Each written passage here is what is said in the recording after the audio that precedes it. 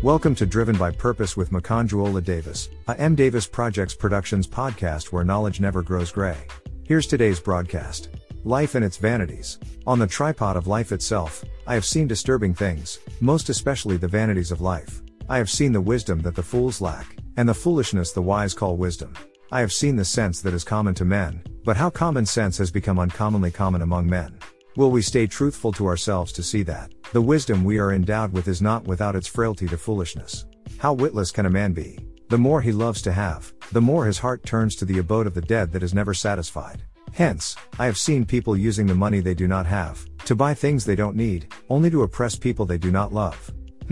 How ridiculous we can be. I have observed that every man on the surface of the earth has his problem. You have one or more, and those who judge your problem equally have theirs that shall be judged by someone else who also has a problem or more. Every man can turn a professional without a degree to analyze other people's problem while theirs is hanging on their neck. Vanity upon vanity.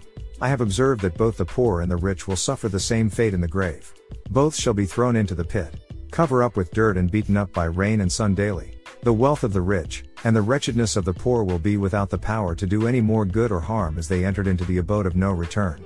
How farcical human can be. I have seen great physicians and surgeons with all prowess and expertise. I have seen great knowledge among them.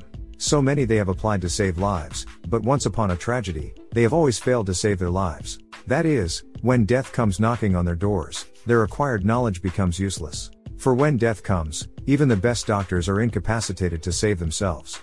Beauty, but only a fairy tale. The crevice, the wrinkles, and the gray hair, a reminder that the decrepitude was once an edifice, but will only end up being fed to maggots. Then what are we? A manure to grow plants we once consumed.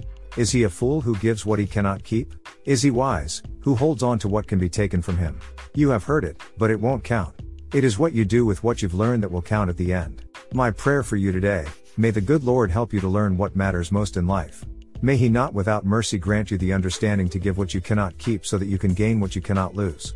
Amen.